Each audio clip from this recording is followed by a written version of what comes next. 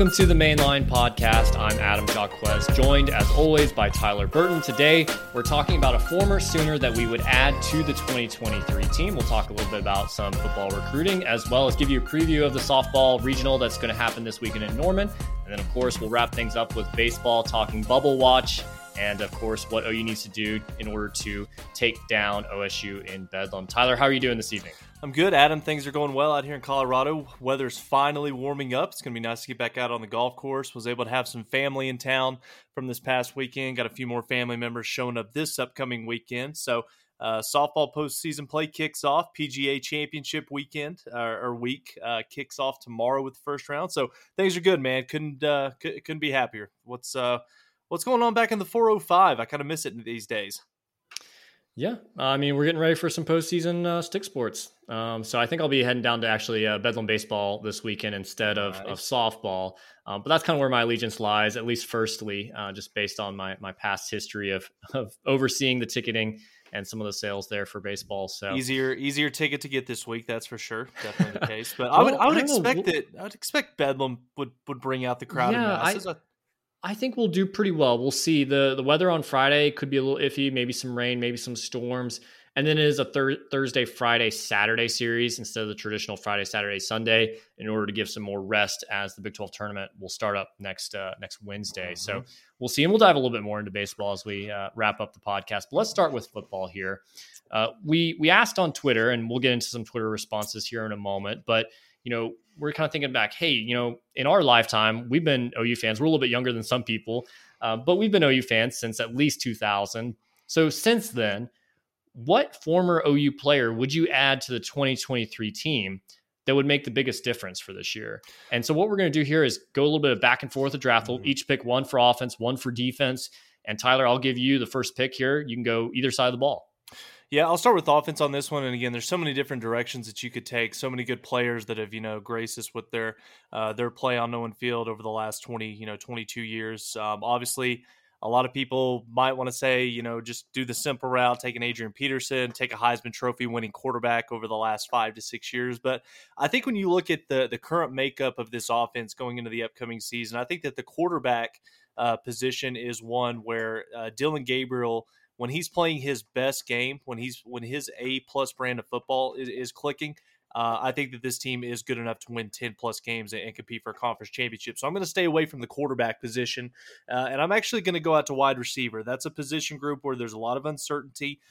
There's a lot of unproven guys in that room. Our most experienced guys are Jalil Farouk and Drake Stoops, who have made their fair share of plays over the last couple of seasons, but it kind of feels like this wide receiver room truly lacks that dynamic elite playmaker. So it's kind of cliche, but I'm going to go back to my Dallas Cowboys. I'm going to take CeeDee Lamb as being the guy that I would add to this offense for the 2023 season. I think the offensive line is going to be very formidable, especially once you get Walter Rouse back. He can kind of lock up that left tackle position to go along with the other 4 starters. Bill Beanbow's got some great options to choose from, so we'll see what that offensive line looks like once conference play rolls around. But yeah, I think CeeDee Lamb, in my opinion, I know that we've seen some good ones over the last 20 years. Mark Clayton, Ryan Broyles, Shep, Dede, Hollywood, the list goes on and on. But just in terms of, the complete package of a wide receiver, you got to start with CeeDee Lamb when talking about, the all-time greats in an OU uniform. So give me 2. Give me CeeDee Lamb added to the 2023 team. I kind of had a feeling that you would go to wide receiver, and I thought that's great because I don't value that position nearly as highly as you do, I think. I think it's kind of like running back, where I think you can throw out a lot of different guys. And OU's gotten some good freshman additions, some portal transfers that have come in. Andrew Anthony comes to mind. Brennan Thompson recently coming up from Texas. There's a lot of guys that I think could really blossom. Maybe they just need the opportunity. So I'm actually going to go to my very first overall pick. I'm glad you didn't take him. I'm going with 0 sacks allowed, Creed Humphrey, placing him back in the middle of that offensive line. He's an all-pro center. I think he could do a lot for this offensive line, whether that's, hey, Rame can move over to a guard position, or maybe he strengthens just whoever the guards are that are next to him. He can be that point of attack. He can, direct the offensive line. I think that would be such a significant boost to the overall offense, across the board. I did consider quarterback as well, but for the same reasons you mentioned, I think Dylan Gabriel has enough. It feels like I'm almost discounting a Kyler Murray, for example, if I say that there's not that big of a gap, because there is a big gap. But I think Creed Humphrey is very effective as a role that this team could really need, and the point of attack there right in the middle of the line. Let me ask you this. Would I have been crazy if I had said a Jermaine Gresham or a Mark Andrews? Yes. Okay. Absolutely. Yeah. Well, here's my thought light on that. Give me some more info on that. I think I would have gone Jermaine Gresham there. I think he's a better blocker than Mark Andrews was as a college player. And I think that he would have been a very effective middle of the field receiver for Dylan Gabriel. That's something that fans want a lot to see a lot more of, this middle of the field passing. I think he could have been an effective big body target. Maybe we'll get that out of Stogner, but I think Gresham is the superior athlete, superior player. At least, I mean, that's a fairly obvious statement, but that's just kind of what I was thinking there. I mean, it definitely wouldn't hurt having Mark Andrews or Jermaine Gresham added to the roster for this upcoming season. But I think that Stogner, if we can get Jace Llewell and Caden Helms healthy, get them acclimated. Obviously, they're now they've got multiple years of experience inside the program. But I really do like the Creed Humphrey pick. Obviously, the center position, that's the anchor, that's kind of the glue that ties all 11 guys together, because it doesn't matter how elite you are out on the perimeter, how good of a quarterback you have. Yes, when you've got a guy like Kyler Murray, he can hide some deficiencies on your offense. But if you've got a guy in an All-Pro center in Creed Humphrey, who, I mean, let's face it, probably, if not the top center, he's at least top 3 in the NFL right now. If you were able to have him come back, under Bill Bedenbaugh, to kind of stabilize and help that offensive line position group, spring forward a little bit. Yeah, I think Creed Humphrey, by far and away, is the best offensive lineman choice that you can make, maybe outside of Orlando Brown. But I think that the two tackles that Oklahoma's going to have starting game one this year with Rouse and Guyton, center position on the interior is really kind of, if there is a question mark on this offensive line, it starts on the interior for me. So Creed Humphrey would be a good one as well. Adam, since I took the first pick, I'm going to flip it back over to you. We're going to go defense. If you could add one former defensive guy, who would you bring back to the 2023 team over the last 20 years? Kind of feel like we're going to be in the same line of thinking on this one. Yeah. I tried so hard to rack my brain around, is there something, a different angle, a way to answer this question that's not super obvious, that everyone's kind of saying, yeah, the defensive tackle position? And we did get quite a few responses on Twitter that did say, hey, Leroy Selman. I know Danny Bayal said that on there. Scott Dawson said that on Twitter as well. That's before my time. So, and before kind of where we're looking at this, we're looking at just since 2000. So I really couldn't think of that. I was like, man, Danny Stutzman's great. Is there maybe a marginal upgrade, or maybe is there like a sidekick linebacker I could add to that? And I was like, yes, I could, but I don't think it raises the ceiling nearly as much as that defensive tackle position. So for that reason, I got to go with Tommy Harris. It's a little bit boring, but it would be super effective to have someone like him on this defense, and really, I think, change the overall outlook from, yes, they can improve a lot, to, okay, they can be probably elite in one of the top 20 defenses in the country. Yeah, I had two defensive tackles as my first two options here on the board, in Tommy Harris and Gerald McCoy. So you taking Tommy, I'm obviously going to switch position groups a little bit. I like where this defense, and again, it's hard to say that you like where this defense sits right now, coming off of a 6-7 season, disappointing effort, from this group from a year ago. I think that there's a lot of promising talent. There's a lot of potential, especially with what Oklahoma has returning to go along with what Oklahoma brought in the transfer portal, in particularly Rondell Bothroyd.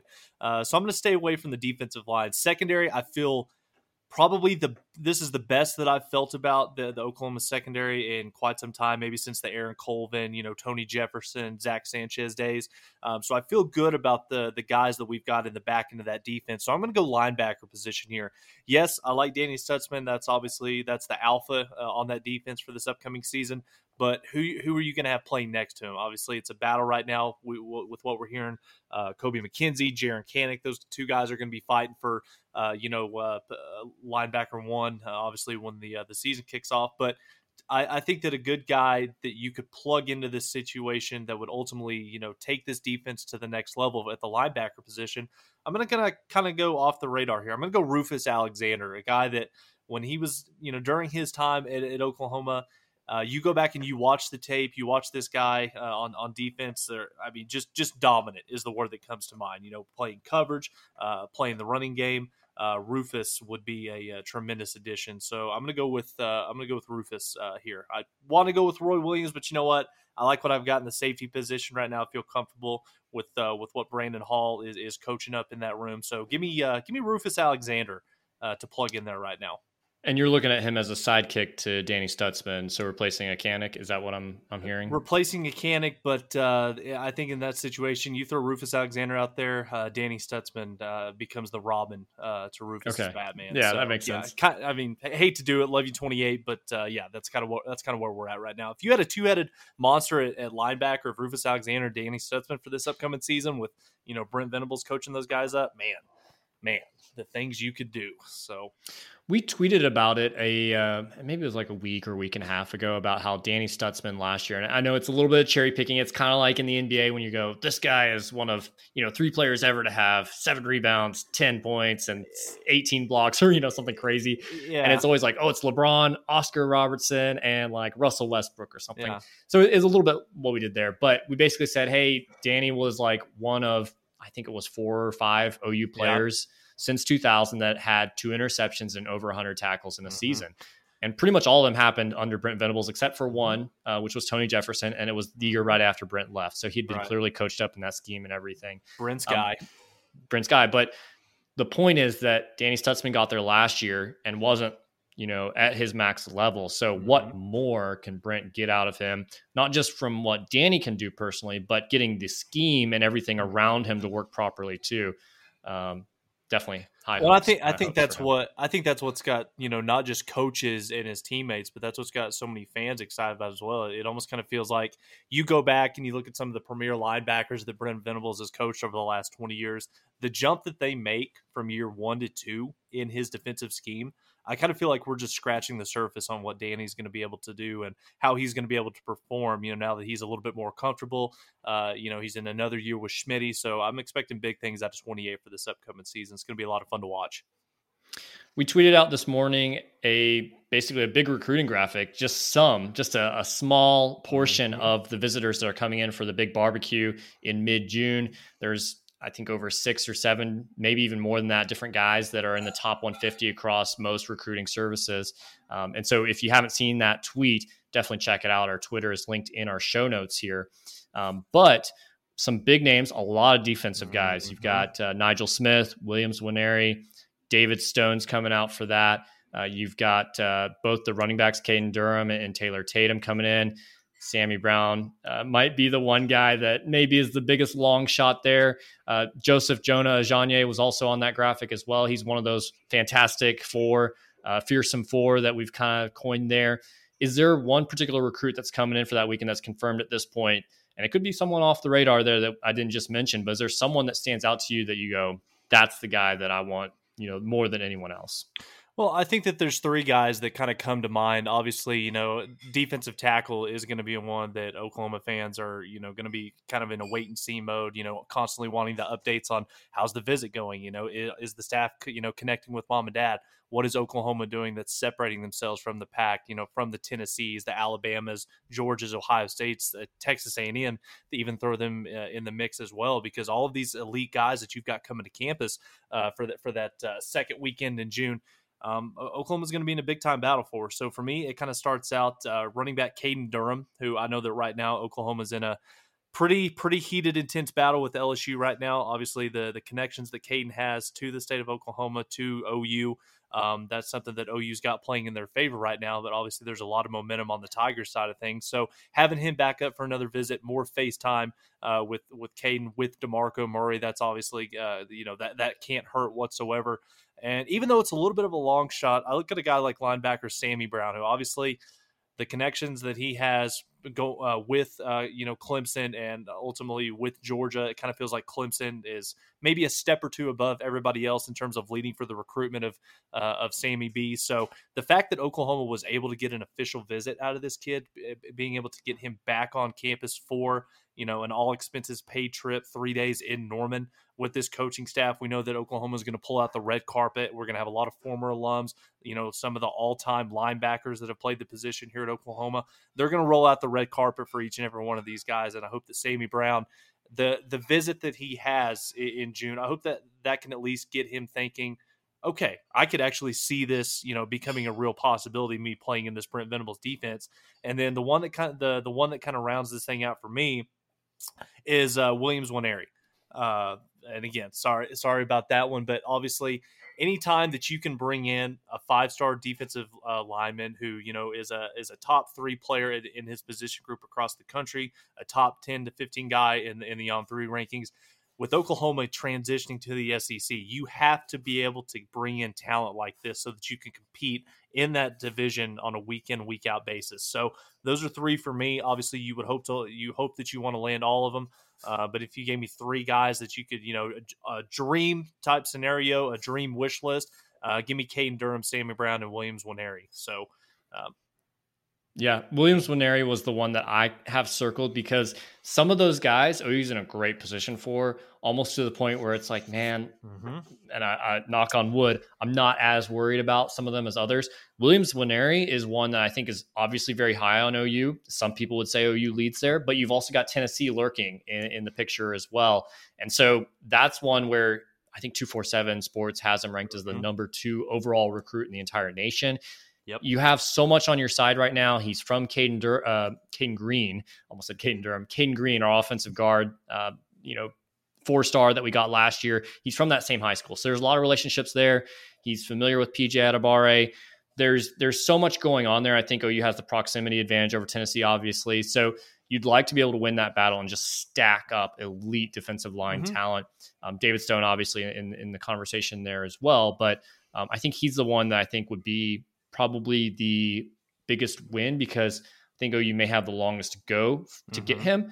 Not because Tennessee is the favorite or anything. I just think there's a longer path or journey there to locking up that commitment. And this barbecue could go a long way there in getting him. Yeah, this thing is far from over, but I can tell you from some of the things that we're kind of hearing behind the scenes, Oklahoma and Williams Nwaneri, they feel pretty good about the position that the Sooners are sitting in right now, obviously in the month of May. But one of the things that is kind of in Oklahoma's favor right now, which again, if you're a 5-star, top 5 player in the country, you're not worried about any of the other guys that are going to be joining you. In your recruiting class, like you think that you're, you think that you're that good, you're going to be able to go in there, compete and earn a spot over each and every one of them. But Tennessee has gotten 2 defensive end commitments, just in the last month or 2. They got the second one today.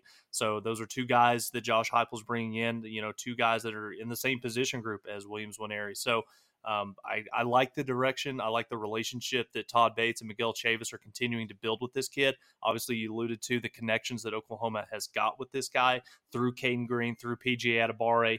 Oklahoma is kind of making, that Kansas City area almost kind of, North Dallas in a sense, where Oklahoma is really making that state a priority, particularly that area. So it's going to be a big weekend. The visitor list that is already coming together has already got a huge number of big time names, and we expect more names to be added to that as we inch closer and closer to that June 16th date.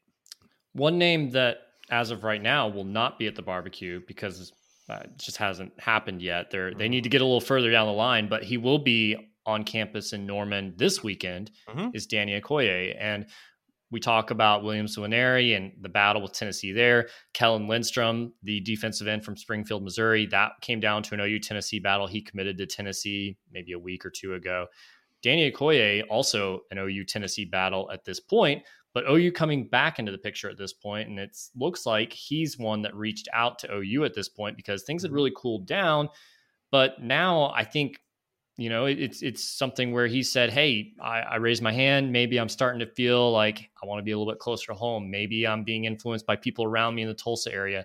This is a guy that comes out of a program in NOAA. That's the homeschool team that's in Tulsa.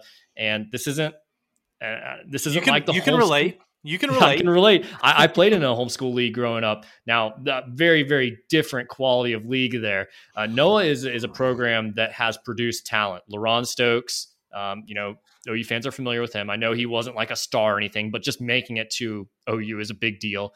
They've got another offensive lineman there that could potentially go Power 5. He's going at least D1, in my opinion, somewhere. Mm-hmm. So this is a program that has talent, and Danny Okoye is proof of that. He's rated very highly across the board, pretty much wherever you look in recruiting services. And it's this staff, Miguel Chavis, Todd Bates, Brent Venables, just stacking up more and more elite guys that are visiting, considering OU, that if one guy falls through, you've got a backup option that's great. Yeah, and it's a good backup option to have. Obviously, we'll see what kind of comes out of the visit this upcoming weekend with Danny coming to Norman. But when you look at the position that Oklahoma, particularly Miguel Chavis and Todd Bates, the good standing that they are in with, some of these elite guys like a David Stone, Nigel Smith, Joseph Jonah, Janye, it never hurts the fact that you can have, an on-3 top 175 kid, just a couple hours down the road. Now, is that something where it could result in Danny having a spot at Oklahoma? I'm not sure how much, you obviously you want to keep as much of the elite in-state talent in your backyard as possible. But you almost kind of wonder if that is something that's going to be committable right away, with obviously a lot of big fish out there still for Oklahoma to try to reel in. But I mean, this is a guy, 4-star edge, 6'5", 235 pounds, out of the state or out of Tulsa. So I'm very interested to see what this is going to look like, because there's already one school a little bit further north up I-35 that's kind of dropped the ball with this kid from some of the things that's kind of come out. We'll see what Oklahoma can do this upcoming weekend to continue to build that relationship with Danny and put themselves in a good position to maybe close out on this kid a little bit closer to signing day. It's a little bit harsh to say this, but I think we've seen some of it already happen. And for me, with Okoye or whoever it is that's a top 150, top 200 player, I say their numbers are not a problem. We will talk to Reggie Grimes. We will talk to Ethan Downs. We'll talk to whoever it is that we need to talk to make room or space for you here. Mm-hmm. So I know that's a little harsh, because we still have high hopes for some of those guys to contribute at some point. But I mean, Adam, it is fascinating looking at the talent and just the bodies that Miguel Chavis especially is stacking at that defensive end rush position. I mean, you talked about, Reggie Grimes, Ethan Downs coming back from a year ago, throwing PJ Adebawore, but then you're also bringing in guys like Trace Ford and Rondell Bothroyd, and then the guy that Oklahoma added yesterday, the JUCO transfer, Lane Jenkins out of Butler Community College. So getting after the quarterback is obviously a big priority for this defense this upcoming year, because Oklahoma struggled to get after the quarterback last season. And it's clear that Brent Venables, Ted Roof, and the rest of that coaching staff, they're making it a priority because that's something that's got to change, this upcoming fall. The talent is absolutely starting to stack up along that defensive line. Now, a team that has already stacked up a ton of talent is softball, and postseason play is coming up. It's the Norman Regional. Yep. It's kind of almost something that we've all moved past in our minds, maybe even past the Super Regional in some ways, but there's still games to be played this weekend. We've got Hofstra to lead us off. We've got Missouri in the regional. We've got Cal in the regional. Mm-hmm. Tyler, we won't go deep dive into everything here, because we expect OU probably not to lose a game here. These teams are, I think all three of them, I don't know about Hofstra, but I know about Cal and Mizzou, come in with losing records in conference play. So not exactly the highest quality, but that's what you'd expect for the number one overall seed to be facing in their first regional. Is there a team, or I guess give me the team that does kind of make you the most nervous, if any at all? Well, I think that when you look at this region as a whole and you kind of start looking at, each of these three opponents that Oklahoma's going to have an opportunity to match up against, obviously you start with the opponent that's Oklahoma's going to be taking on, 4 p.m. on Friday, and that's Hofstra, a team that finished below 500, total in their record, but they're coming off of a 16-7 in conference record where they won the Colonial Athletic Association Championship. So there's really not too much about Hofstra that, scares you. Like I said, if Oklahoma plays their A game, it's going to be a cakewalk. Play their C game. And absolutely. I mean, if there's, just kind of one name that Oklahoma fans, going out to Marita Hines Field or watch on TV this weekend, when you look at what Hofstra does at the plate, it starts with number 18, Megan Giordano.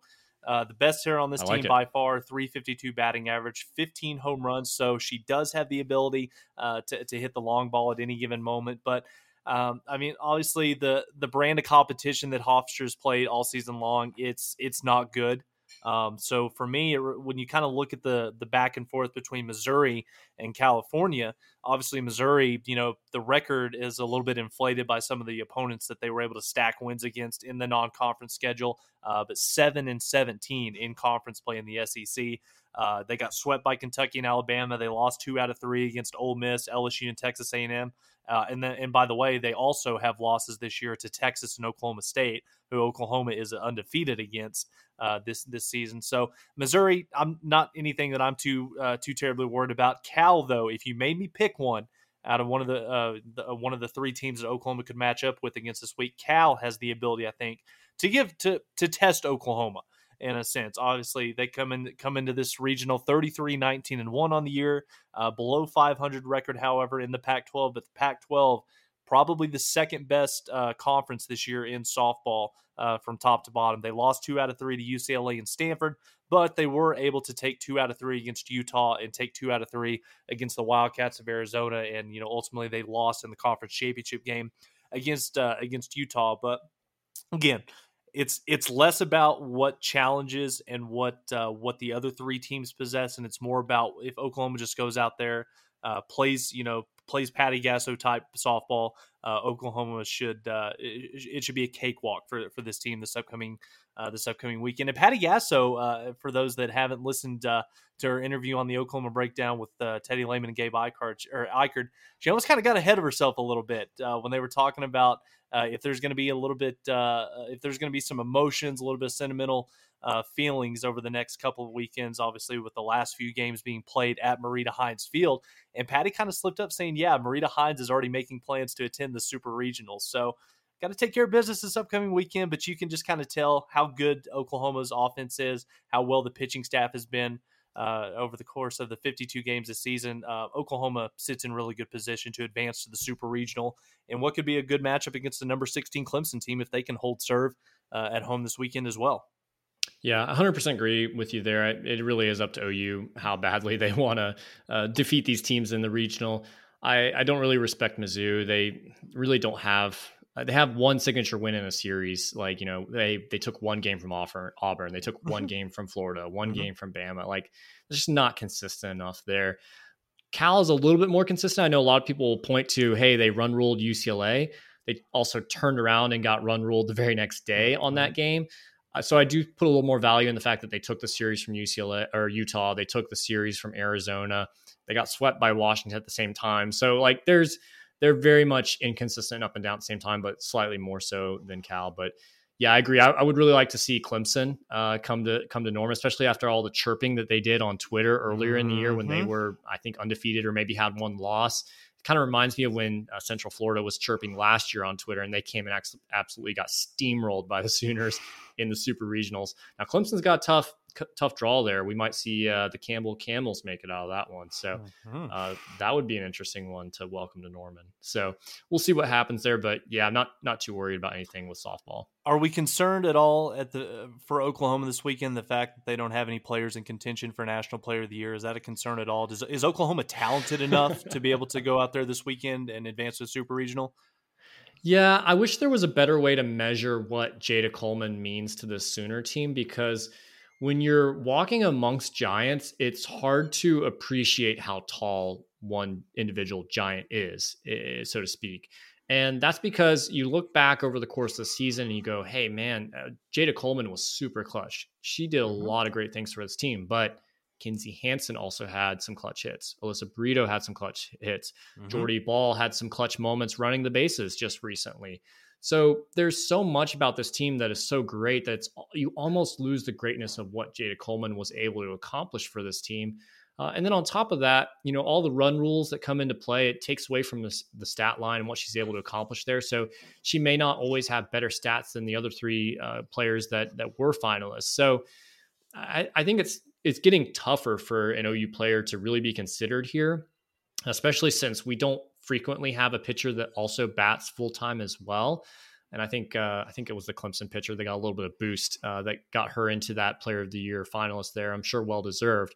But yeah, I think it's just hard for fans to, not just OU fans. I think OU fans appreciate Jada Coleman, but fans of the sport, media of the sport, to see what's happening right in front of them on a team that has so many great players. Well, and I think that, I mean, that's obviously not something that Jada can control. That's just kind of the situation that she's in right now. Because, I mean, like you said, that you make a really good point in the fact that this softball team has been so dominant, especially over the last 10 years or so, that, people just simply expect, okay, Oklahoma's 51-1. Jada Coleman's, kicking ass. Jordy Ball, Nicole May, Alex Duraco. I mean, yeah, they're doing what they do. They win again, another home run. But, I mean, you look at what Jada Coleman has done this year. I mean, the true definition of a five-tool player in baseball or softball. I mean, she checks all five of those boxes. But again, when you look at what Oklahoma softball has built, the consistency, the dominance. I mean, it's really not something that, we've seen that, that often, in sports as a whole. I mean, UConn women's basketball maybe is another one. Tigers running golf, in the early 2000s, the Alabama dynasty, the Yankees 27, World Series championships. It's just something that and Patty's kind of talked about it a little bit too. If you take Jada Coleman out of the lineup and you plug somebody else in there, you're going to lose a little bit on defense. You're going to lose a little bit in the lineup. But this team is so stacked and there's so much depth and talent that Oklahoma's not going to miss a beat. But it's the fact that when you do have Jade in the lineup and it raises the game of the entire team. And it's, it's not just about how good she is in the field. It's not just about how good she is in the batter's box. It's the impact that she has on, the other girls on that roster and on the fan base. Because, she's the straw that stirs the drink. She's the Energizer Bunny. And it all starts with Jada Coleman. And again, I tweeted it out from our account earlier today. Okay. You know what? You don't think that I'm worthy of being National Play of the Year? Okay. I'm going to go win a third national championship, and that's going to start this weekend against Hofstra on Friday. Is it time to talk baseball? Yeah, let's talk baseball, man. We're inside the field of 64. Things are turning. Things are changing for us. No optimism. Yeah, no optimism, extra optimism needed. You got the sweep of Gonzaga this weekend. It wasn't always pretty. Friday's game was a little bit bumpy, but Sooners went up to Spokane, took care of business there, raised a little bit in the RPI. Gonzaga's not necessarily the best team this year, but ERA did what you needed to do there. Yeah. ERA took a little bit of a hit there, but fortunately, teams aren't measured on that. But you do have a good point there in regards to D1 baseball had OU projected into the field at this point. Baseball America had OU in the field. I think there was one more service out there that had OU in the field. That's a pretty big difference. I think only maybe one or two of those did last week. Now there's unanimity.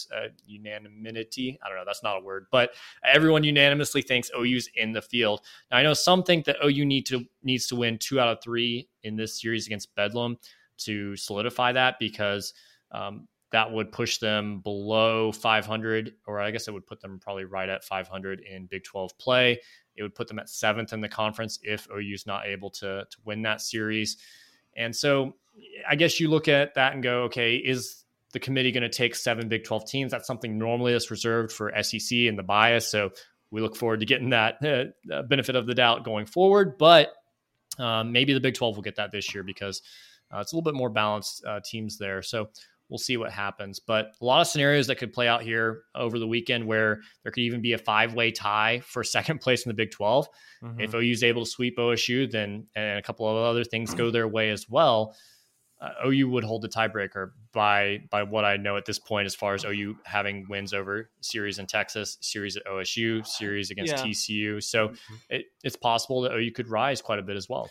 Well, Adam, obviously we still have one more weekend left in the regular season, so it might be too early. It might be a little bit premature to answer this question, but is it as simple as if OU goes out there and takes 2 out of 3 or even sweeps Oklahoma State and Norman this weekend, does that lock OU in to a postseason berth, or is this a situation where OU needs to keep the momentum going, take 2 out of 3 against the Pokes, and then find themselves in a Big 12 tournament format where they need to take 1 or 2 games to really feel confident about the fact that when Selection Sunday does roll around, Oklahoma can relax a little bit, knowing that they're going to have one of those 64 spots? If OU gets swept, I think they definitely need to do something. It's without question they need to do something in Big 12, maybe even win it at that point. They're at 35 right now in the RPI. If they can take 1 out of the 3 games, I think it's iffy. I think you definitely need to win a couple of games. Hopefully you can get a good draw, get some RPI boost, maybe Texas or something like that in the Big 12 tournament. If you take 2 out of 3, I think I'm feeling pretty solid that, hey, you could lose the opening game against Kansas, for example, and feel fine about it, because 35 in the RPI, I think 2 wins against OSU does give you a nice boost there. And if you're in the top 30, I'm feeling pretty good about no matter what, as long as you're in that top 30, it really doesn't matter what you do in the Big 12 tournament. Yeah. So again, and we've kind of talked about this over the past 3 weeks, it's a little bit redundant at this point, but OU, and I give them credit, because at the Baylor series, the podcast right after that, I said, I've got my shovel full of dirt standing over the grave of this team, and I'm ready to throw it on the casket. But this team has battled back, and they have destiny in their own hands. And so credit to them. OSU is going to be a really tough opponent to take 2 out of 3. That ball club is really good. But hey, OU has the ability to control their destiny there. Quick question for you here. Obviously, coming off of a 3-game sweep over Gonzaga, where the lineup, the bats really came to life. Oklahoma's got some good momentum right now in the lineup with the way that they're swinging the bats. But if you're Skip Johnson going into this weekend, when looking at this OU pitching staff, and again, it wasn't Oklahoma's best performance out in Spokane on the mound. So going up against your arch rival in Bedlam this upcoming weekend, do you make any changes, whether it's with your starting rotation? Do you choose to maybe limit a little bit of relief appearances from a certain guy? But I guess basically what it boils down to, if you're Skip Johnson, do you tweak your pitching at all this weekend, or you pretty much just ride with what's gotten you to this point so far? I think a lot of people have looked at Braxton Douthit and what he's looked like the last couple of weeks or so, maybe over the last month, really. And it hasn't been what we saw from him back in April, March timeframe, when he kind of took over and said, hey, I'm the number one guy on this staff. He's walked a lot of guys. He's had a little bit, of trouble with some of the control there. I think it's really tough at this point in the season to switch it up, though, especially with a series that moves up to a Thursday start. I think trying to move those guys around is going to be a little bit challenging there. So I think you ride with what you have there. But I think one of the keys to defeating Oklahoma State is just, if Braxton can go out and throw some strikes, I think that's going to help tremendously. Trust your defense. Looking at the weather report on Friday, the wind should be blowing from east to west, and it's only going to be about 6 miles an hour. So that's not a whole lot, but maybe that catches a few balls that normally would go out of play, because Oklahoma State is a team that can really hit the long ball. But I think, with the outfield that OU has, it's got to be one of the fastest, probably one of the top, if most not athletic. the top, most athletic, best defensive outfields in the entire country. So and you've got Dakota Harris now back. He's been back for a little while, but I think there's some good feeling around what the defense is behind you as a pitcher right now. So throw strikes, trust your defense. I think you need an extended outing out of Braxton Douthit, because you want to be able to save this bullpen. And you've gotten great outings out of Braden Carmichael and Jamie Hitt lately, and I think you feel good about those guys going multiple innings. But this Oklahoma State team, and we saw it last time when they did the midweek game in Stillwater, they put up 19 runs against OU. And I don't think, there was no starter that actually played in that game. So they saw some of our backups like Will Carson and some others as well that they'll probably see throughout the weekend. But I think you definitely want to be, and we've seen Skip kind of leave guys in too long or take guys out too early, but I think he needs to be on the ball to really say, hey, if Braxton's giving up multiple run after multiple run, I think you've got to be able to say, hey, let's limit the momentum, like slow this game down. And if we need to make a change to get him off the mound after inning 2 or whatever it is, we got to do what we got to do here, because these games can get away from you pretty quickly. OU still put up 8 runs in that midweek game in Stillwater, lost by 11. So it's a team that can really run away from you pretty quickly if you're not very careful and slowing them down momentum wise. Well, it is a big weekend for both Diamond Sports this upcoming weekend in Norman. So obviously the Norman Regional for OU softball is sold out. So Sooner fans, if you're in the area, Oklahoma City, even up in Dallas, come up. It is a Thursday, Friday, Saturday series against Bedlam this upcoming weekend at L. Dale Mitchell Go to Park. Home Run Village. Home Run Come Village. to baseball. You can go to both. Make it a crazy environment. Make it a fun weekend. Bring the kids out there. Adam's going to be out there, so swing by, say hi. Johnny Baseball is going to be in attendance as well. Shout out to Johnny Baseball, friend of the program. But yeah, Adam, that's all I got. It's going to be a fun weekend. It's going to be hopefully pretty stress-free, I should say, at Marita Hines Field, and we'll see if we can't take at least 2 out of 3 from the Pokes and send their happy asses back to Stillwater. Let's do it. No more Adams optimism for the rest of the season. Let's win this series against Bedlam. And hopefully we'll have some more fun things to talk about next week, as always. So we appreciate everyone listening, and we will see everyone again next week for another episode of the Mainline Podcast.